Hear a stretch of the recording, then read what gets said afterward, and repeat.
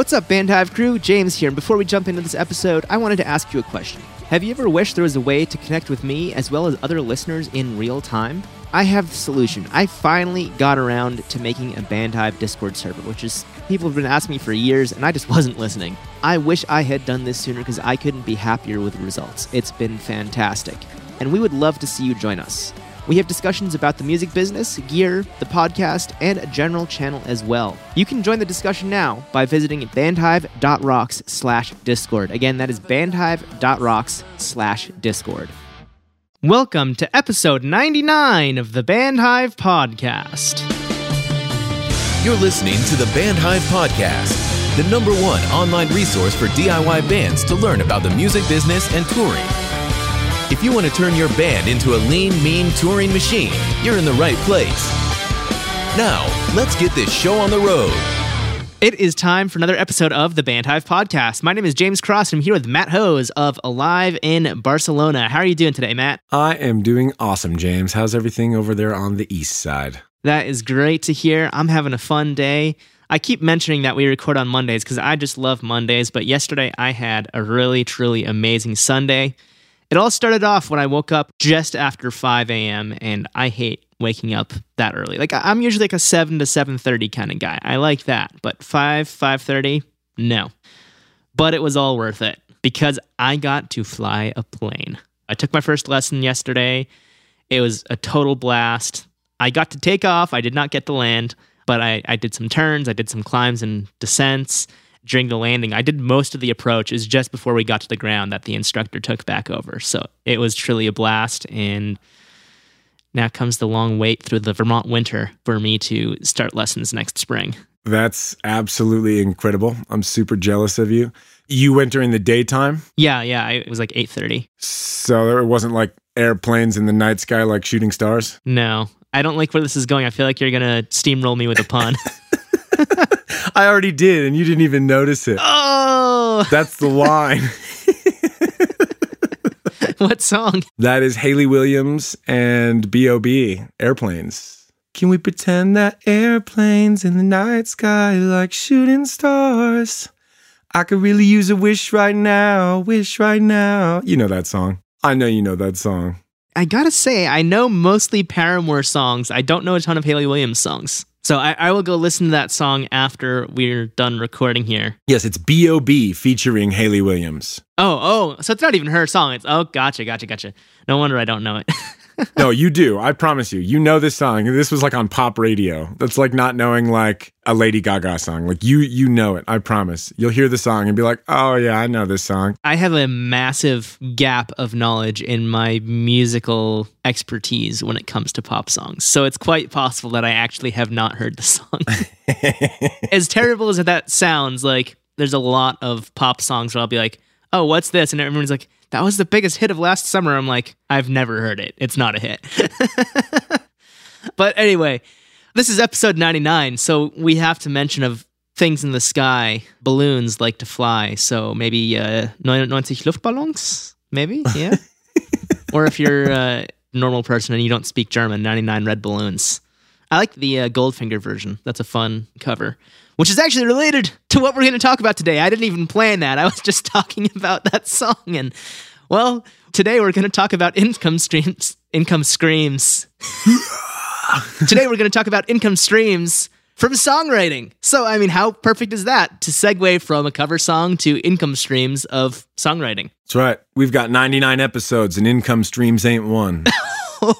But we're hoping to change that. That's why we're telling you about these income streams, because if this works out and you use these, you'll have 5 of them. So here's hoping. So pretty much everybody knows that you can earn money from music sales. As a songwriter, if you sell a copy of a song as a recording, or if it gets streamed as a recording, you're going to get a little payment from that. It's going to be a small amount.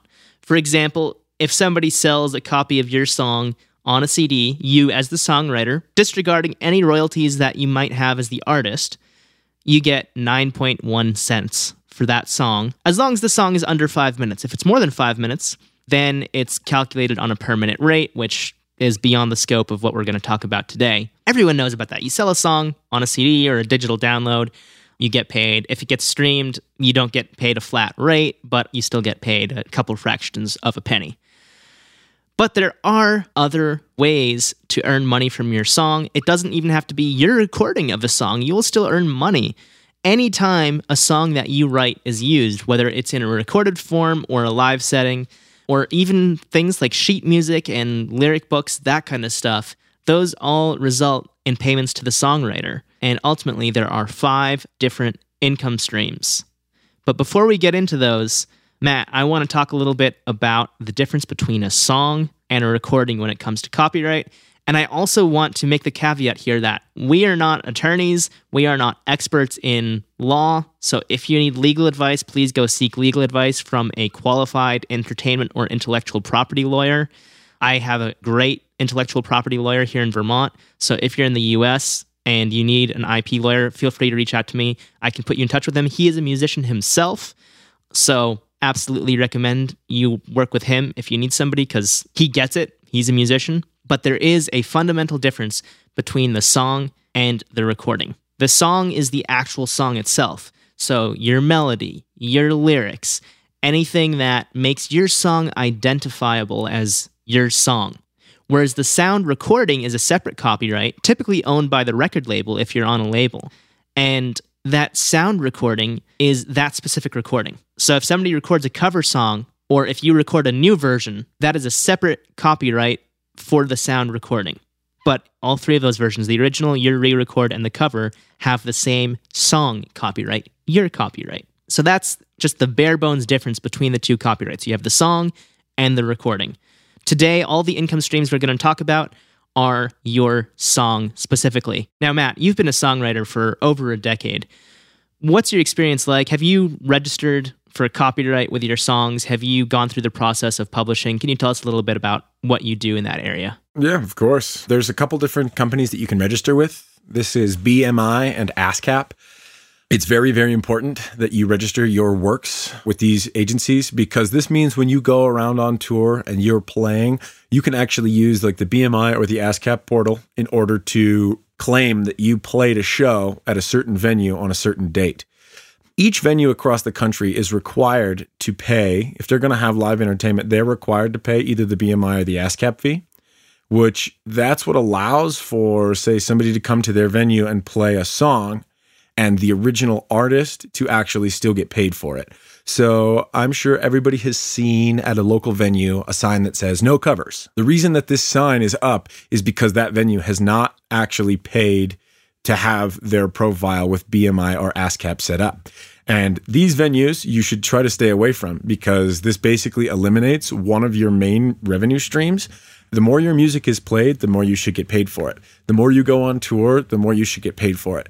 And if you're having royalties that are split up, it's like, yeah, you're going to go on tour and you're going to make that one-time payment of your CD sale, your one-time payment of your merch sale and things like that. But when you go home and you have some downtime in between tours, it's really nice to have some type of income, essentially, that hedges against your expenses for while you're not on tour. There's a point in your career where touring full-time is making a huge commitment and not touring enough is kind of making a huge commitment. And when you right in the middle is where you meet. And once you get there, it's like, oh, how am I going to find a job for 1 month? Or how am I going to make ends meet for this 3 weeks that I'm home? So I know we've talked about the gig economy and things like that. So those are great things to supplement that as well. But it's also great to have this passive revenue stream because technically this is money that you're owed for the work you've already done. You've already registered with BMI or ASCAP. So they know your songs. The rights are all registered. Then when you go, you play a venue, you record this in BMI, and then BMI basically sends them a bill.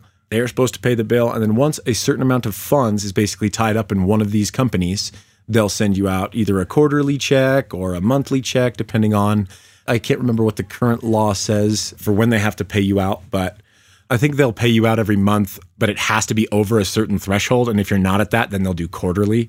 So it changes, and it might be different between BMI and ASCAP. I'm not sure if their business model is bound by law or if it's an internal system that they have set up. So the laws regarding those companies has changed a lot in the last few years. So like James said earlier, if you're going to be getting into intellectual property and rights in general, it's best to have a lawyer because There's a reason that these people literally go to school for 8 years to learn the language that's used in contracts, because it's totally different. So you need to have these registered. And once all of these are registered and you're going on tour, you're reporting these. Then after the course of like the next month or whatever, you will get paid. Now, the reason that the music industry is kind of like the Wild West is that there's a lot of like relying on other people. Let's say you have a hit song and people cover it. I've seen lots of big bands cover other big bands' songs. Hey Monday, one time I watched them perform, and halfway through their set, they played a Jimmy Eat World song. It was phenomenal. Now, part of me wonders, did they actually get on BMI and record that they played The Middle by Jimmy Eat World? Now, they should have, because if they did, and if the venue pays their BMI or ASCAP fee, then Jimmy Eat World will make money off of that song being played.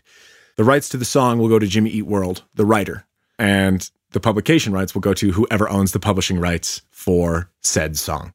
It's all kind of like the honor system. And so it's important for like those of us in the music industry. It's like when you get to a venue and you play it and you go to like record a song and their venue does not exist inside of the BMI or ASCAP database, that's a problem. And that means that this is a venue who's basically trying to not pay out artists for their basic royalties. In order for the venue to register with one of those companies, they have to pay a certain amount. I can't remember what the fee is. Maybe it's like $500 a year or whatever, but they have to pay something essentially. And to them, that's another startup cost, and they don't want to do that. They exist all over the place. It's not like these are few and far between. It's like important for you to make a list of them. And honestly, if you end up getting in good with one of your BMI or your ASCAP reps, you can literally send information to them about these venues, and they will actually pursue the venues as a means to get them to sign up because they're supposed to. And honestly, that's your money. If they're going to hire in entertainment, they need to be willing to pay them. That is like one of the key fundamentals about the entertainment industry, and why so many entertainers are angry people at their core is because we love everybody and we want to entertain people, and then people want to take advantage of entertainers.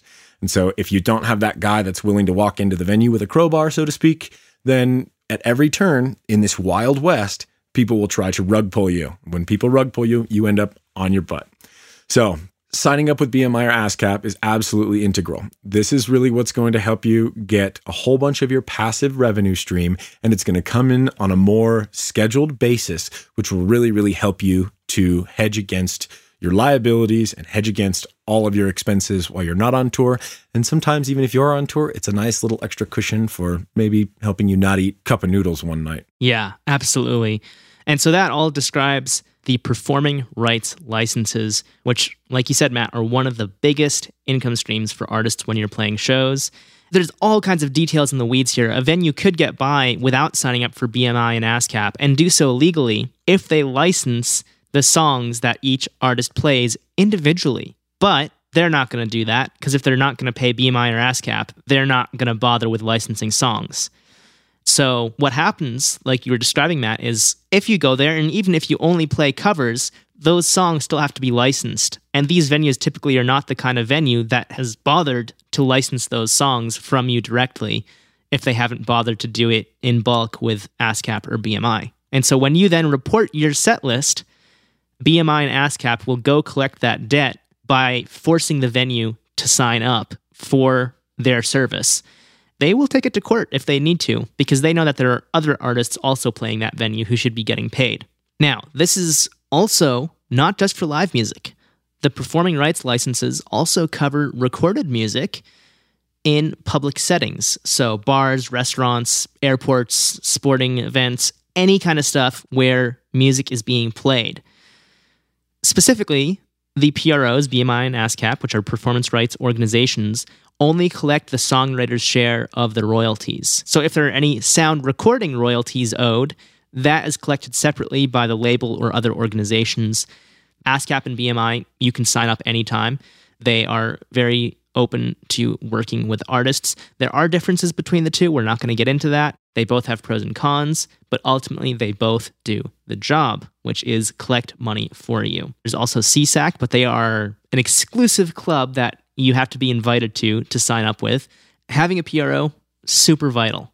One thing to keep in mind is that PROs are only located in one country. So BMI and ASCAP only operate in the US. They might have international divisions, but BMI and ASCAP directly only work in the US. Other countries will have their own performance rights organizations, and in fact, most countries only have one. It's very abnormal to have two or even three like we do here in the States. So for example, in Europe, Germany has GEMA, G-E-M-A. Other countries have their own. If you've ever been to Europe and you tried to watch a video on YouTube, specifically in Germany, and it says, oh, this has been blocked by Universal Music Group or Warner Brother Records, it's actually not them. That's GEMA blocking it. So you can thank them for that, being super restrictive in Germany. Pet peeve of mine, they block everything. It's like, but YouTube pays you. Yes, but they don't pay us enough. It's like, but something is better than nothing, right? And especially when it's like a US-based artist who's being streamed in Germany. They're not even from Germany. Like, why are you overstepping your bounds with this? Anyway, that little rant aside, I think it's time that I'm going to just do a quick review of the mechanical royalty, which is what I was talking about earlier. That is when your song is sold as a sound recording. So like I said, it can be your version, it can be somebody else's version, but it is what's called a phonorecord. Basically an album or a recording of any sort, cover versions, compilations, or derivative works. And this is the part that I didn't hit on earlier in our intro. A derivative work is when somebody takes your work and changes it in some way to make it at least partially their own. So this could be something where somebody modifies the original and they do a cover, but they do it in a totally different style and they change some of the lyrics, which if lyrics are changed, typically you need a special derivative license, but it's still considered a subset of a mechanical license.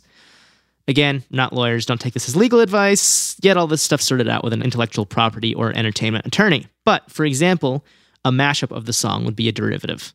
Or if somebody wants to take a sample of your song, and I don't mean just a drum beat or something, if they want to take a sample of your vocals where the lyrics are actually included and you can tell like these are the lyrics, that is going to count towards the mechanical royalty. The next one, this is a big one that I see a lot of artists really want to exploit, and with good reason. It can get your music to a lot of new audiences. I've been watching TV shows, and now everyone knows where this is going. I've been watching TV shows, and I'm like, oh, this sounds awesome. Who is that? Who plays that? And, I go, hey, Siri, what song is this? And it says, oh, this is blah, blah, blah by so-and-so. I'm like, okay, I'm going to pull them up on Spotify. I found some really cool artists through that. And what this is called is a synchronization license or a sync license. It covers any audiovisual work, including TV, commercials, movies, or video games, any kind of stuff like that. And it's typically a flat fee for all future use related to that project. So they will pay you a flat fee of, it could be a couple $100, it could be thousands, it could be hundreds of thousands, or even millions, depending on how big you are and how badly they want that song. That really depends on how aggressive they are with, we want this specific song, versus, oh, we'll take any song that's like a poppy love song. They're a dime a dozen, so we'll take it. But if they want the big hit, that's going to cost them. This is negotiated between your publisher and the music user. Now, we'll get into publishers later. There is an option to self-publish, but again, we'll cover that later. Sync licenses are a great way to get your music out there, like I said, and they can be a really good income stream if you get things going the right way and you know how to make those connections, or you have a publisher who already has those connections. There are sites out there that will let you pitch yourself, but it's always going to be easier if you can get a publisher. Yeah, you have to pay the publisher, but it's not as bad as you think. It's important also to note that with a sync license, it doesn't have to be a flat fee. It can, in fact, be some type of reoccurring payment. And that has kind of been something that's new that came into the scene with streaming. As streaming has become a lot more mainstream, especially with TV, Netflix, and really just the whole industry of streaming as a whole. They all really work well together. And so they are rarer, but I have heard of artists who have licensed their song specifically to a TV show, and they are paid essentially a streaming royalty. So anytime that show is watched, they're paid, fractions of a penny, but it essentially converts that one-time payment into a slow residual payment. So this is possible, and it's definitely something that if you start working with a publishing company, you might want to just write out up front, say like, hey, when we want to focus on publishing, it's much more important to us to get 1 cent per stream than it is for us to get $500 for them to use this indefinitely. When money is converted from a one-time payment to a subscription-based payment or a residual payment, then what you're doing is you're essentially harnessing that business on your behalf.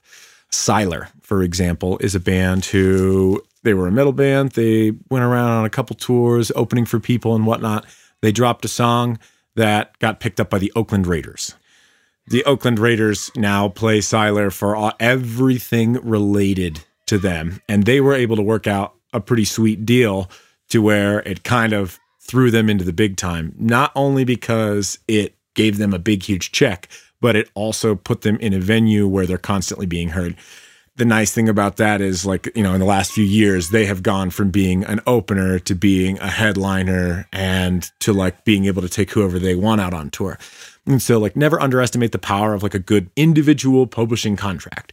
It can literally only take one. And before you know it, it's like, oh, this is now a incredibly recognized song in a highly centrally located geographically area. It's like, oh, everybody in Oakland, they might not know who Siler is, but they definitely know that song. And so it's kind of like back in the day when we had like Headstrong. It's like, even if you didn't know who Trapped was, you had heard that song. Or if you didn't know who Smash Mouth was, you had heard All Star. It's through publication deals that a lot of these single little like hidden gem songs from artists that might not ever make it into the mainstream. Siler's a pretty heavy band. And then for them to have a song that's picked up by not only like mainstream, but one of the largest industries in the United States, that's really incredible. So it's important to remember that we've talked about this when it comes to contracts. You can set up your business however you want to. There are certain industry standards that people will try to push for, but if you develop a good quality relationship with a publisher, then you can actually bend those a little bit. You have a little bit more room to negotiate and to try to push for what's more important to you.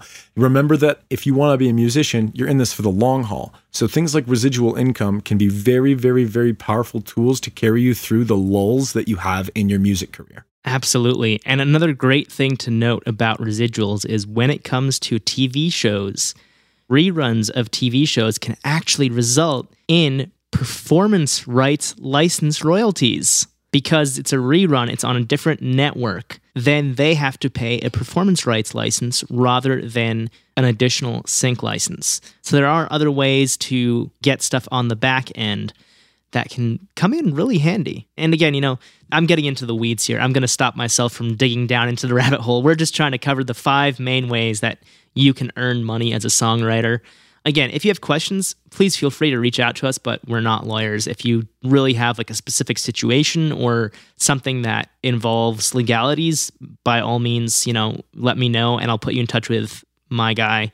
He's a musician and a great lawyer, or you can find somebody in your area. Either way.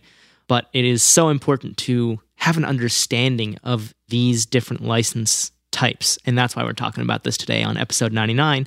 99 Luftballons has so many covers all over the world in different languages. And, a translation, that's a derivative work. That's just one example of going back to mechanicals and derivative works.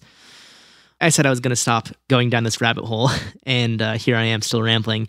So I'm going to move on to print licenses. And this is probably one that's not going to be a thing for most DIY artists just because it's very particular. And this is lyric books or sheet music or tabs or anything like that.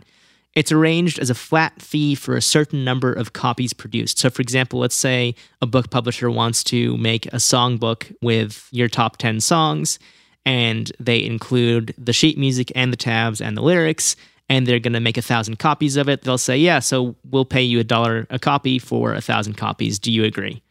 And you can negotiate on that. There's no regulatory flat fee. Like with mechanical licenses, the 9.1 cents I mentioned, that's actually law. It's called the statutory rate for mechanical licenses. You can negotiate below that 9.1 cents. But, and this is, again, going to get into the weeds here, with mechanical licenses, as long as you've put out the original version of the song, it's fair game for anyone to say, we're covering this and we're going to pay you 9.1 cents per copy, and we're doing this whether you like it or not. It's legal for them to do that as long as they notify you and they pay you. However, if they extend the courtesy of reaching out to you and negotiating with you, you might well say, hey, you know what? We're going to charge you 2 cents per copy instead of 9.1 cents per copy because we like you and you're nice and you reached out to us rather than just saying, hey, we're doing this. Here's notice that we're taking your song and paying you for it. I had that happen once. It was like 2.175 cents per copy, I think, for a cover that a band I was working with back in the day. I negotiated that deal and we were like, whoa, we got like a 75% discount. And it was a high-profile song. This was Paper Planes by MIA back in 2011, so the song was still relevant back then. But their publisher was super chill and was like, yeah, you know what? Like, we'll work with you guys on this. So that all aside, print licenses, if you're getting stuff printed, good, but for most DIY bands, probably not going to be a major source of income. But as you get to the bigger levels, you might have people say, hey, like, we want to put this out. Now, one thing I got to say is pet peeve. Artists, or rather songwriters, who block their stuff from being shown on Ultimate Guitar. Come on. Like, I get it. But if your songs are not available as a songbook, don't block them from Ultimate Guitar. If you're trying to push a songbook, that's totally fine. Like, I would gladly buy that songbook. But if you don't even have one, there's no reason to block it from being on Ultimate Guitar because people just want to learn your songs.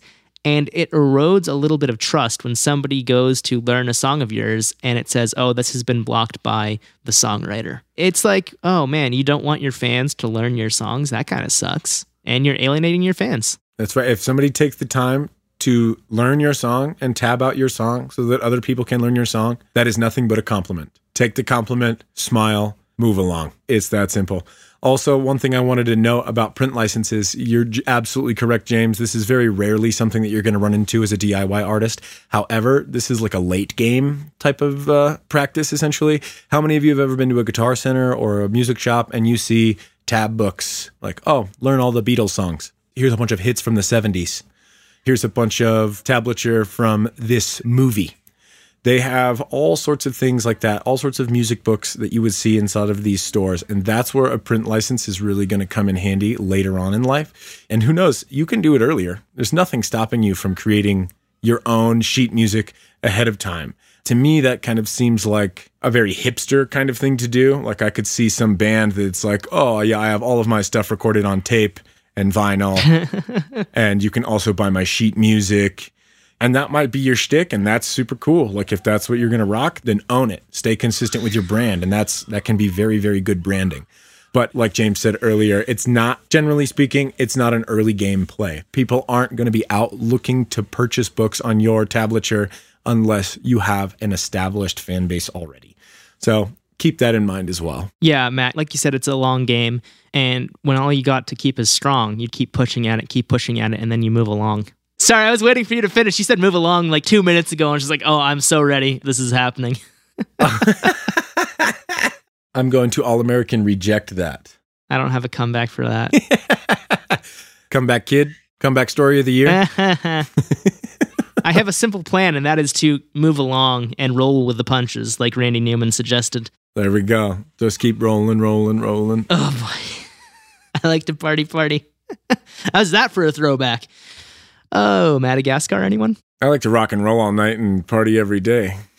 Now we just went hair metal. At this point, everybody has stopped listening. That's right. So to bring this back on topic, because I sidetracked with too many terrible puns and encouraged Matt to do the same, and it just, snowballed and rolled down the hill, and I'm not thinking of a pun to wrap this all up. That's what happens when you're in bad company. Like Bad Wolves. Thank you for the pun opportunity.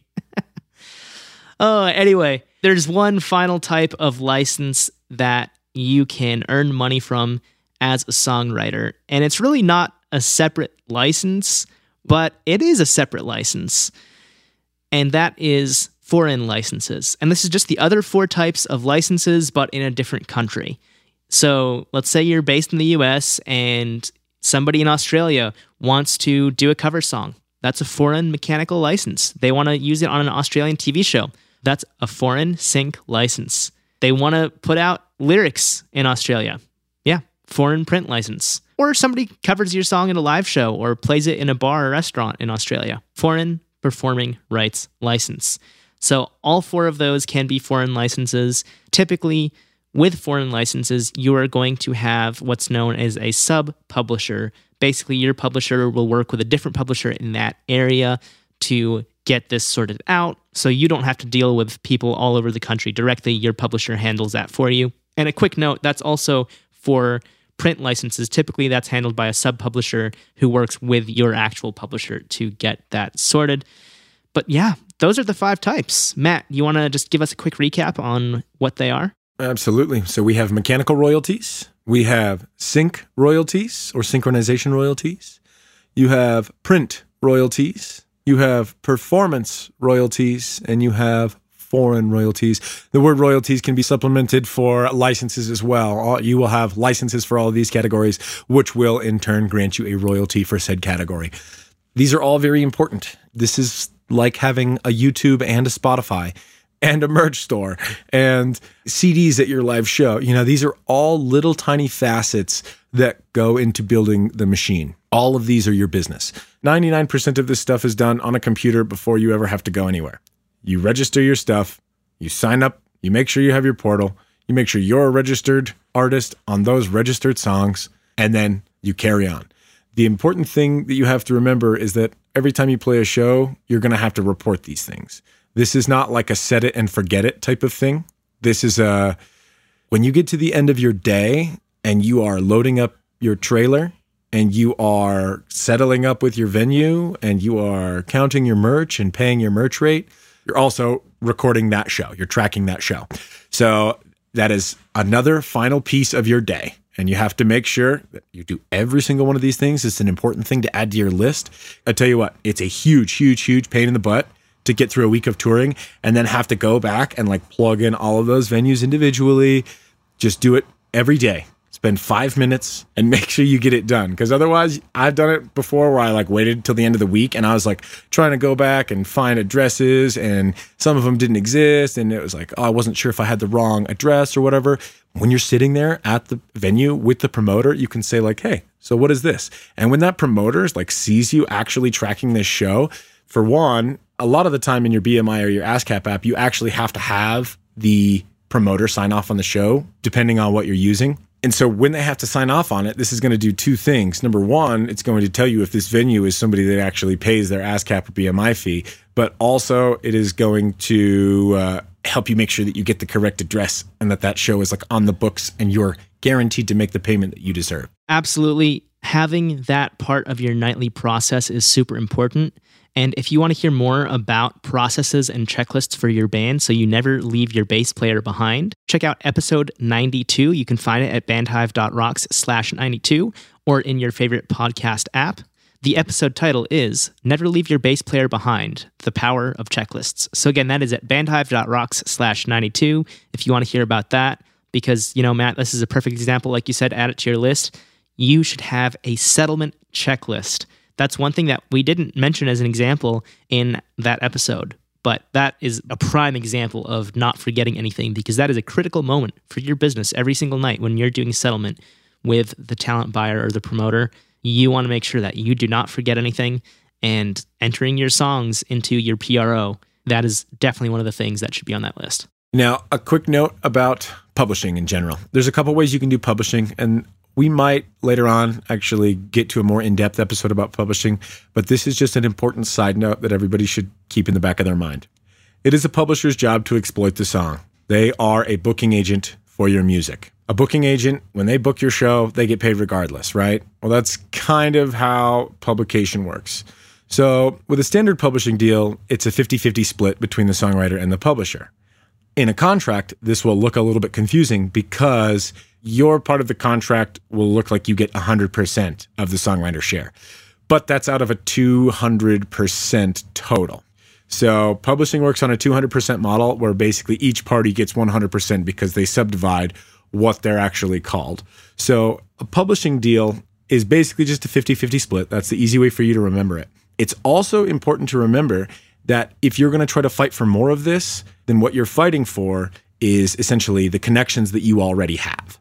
So if you want your song to get into a video game, you need a publisher to do that. Unless, of course, you are really close friends with Rockstar Video Games. You've got an in with the guy who made Grand Theft Auto. Sweet. If you do, then maybe fighting for more of your publishing rights is a good thing, because then you'll be able to make more money. However, this is generally not the case. Generally, it's these established businesses like record labels or publishing companies in general that have these relationships with other established media businesses. And so a lot of the time, sacrificing 50% of your money is a great deal, because using some basic math for the sake of argument, let's say you get $1,000 split 50-50, okay? That's $500. That's a lot more than you getting 100% of $0, because you don't know the people who made the latest Marvel movie. You don't have ins at Disney or at Universal Studios or 20th Century Fox. You don't have these connections. We always say it's like DIY is delegate it yourself. Finding a great publishing company is the same thing as finding a team member who's a part of your band that works for you. So don't be afraid of the, oh my gosh, we have to split, we're going to make less money, because you have to pay money to make money. It's like buying a tool. You can manufacture something yourself, or you can buy tools that make the process easier and quicker. So both will end up working in the long run, assuming that you know what you're doing and assuming that there's not a specific tool required to get you there. I can use a hammer and nails to build a house, or I can use a framing nailer. I can use a shovel to dig a foundation, or I can use a backhoe. There are different tools, and they're going to get you to different places at different speeds. So it's important to remember that just even though 50% of your income might sound painful, just do a little basic math, and in the end, it'll all work out towards your benefit. What you need to weigh in this particular formula is your connections versus their connections. There's a good chance that as a publishing company, they have a lot more connections that you do. And if they don't, then they are not a publishing company. That's literally what a publishing company is a network of people.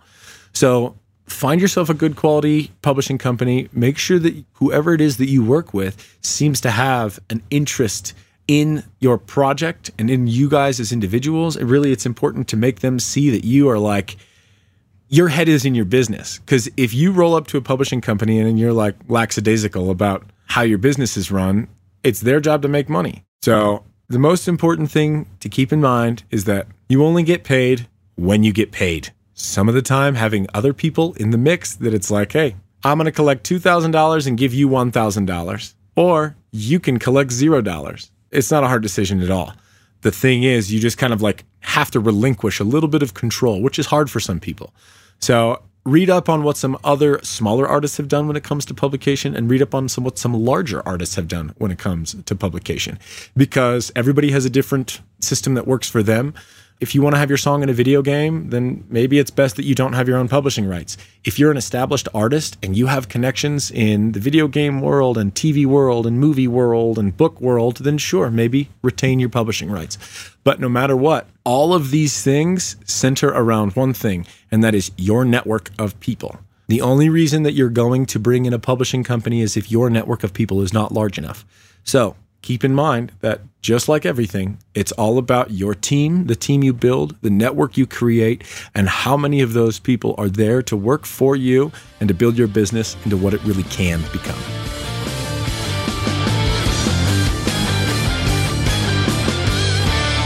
That does it for this episode of the Bandhive Podcast. Thank you so much for tuning in and listening. And for the songwriters out there, I really hope that this episode has given you some new ideas on how you can exploit your songs to make some income off of them. Like Matt was saying, mailbox money is always a good thing to have. There's 5 different ways you can earn money with your songs, essentially without even lifting a finger if you're working with a publisher. So it's absolutely worth exploring those connections and seeing what kind of deals you can get. I gotta say, I'm curious, if anyone in the community is already working with a publisher, I would love to hear from you in the Bandhive community. You can search for Bandhive on Facebook or go to bandhive.rocks/group to be automatically redirected. And if you got a couple minutes, just hop in there. Please let us know how you got your publishing deal and what it's been like for you. Has it been a good experience? Have you gotten placements? Or has it not been so great? I don't know.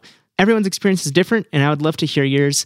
Let's get some good discussion going there. So bandhive.rocks/group or search for Bandhive on Facebook. We'll be back next Tuesday at 6 a.m. Eastern Time with another new episode, and it'll be a special episode because it's number 100, so Matt and I have a fun plan cooked up for that. In the meantime, I hope you have a great week, stay safe, and of course, as always, keep rocking.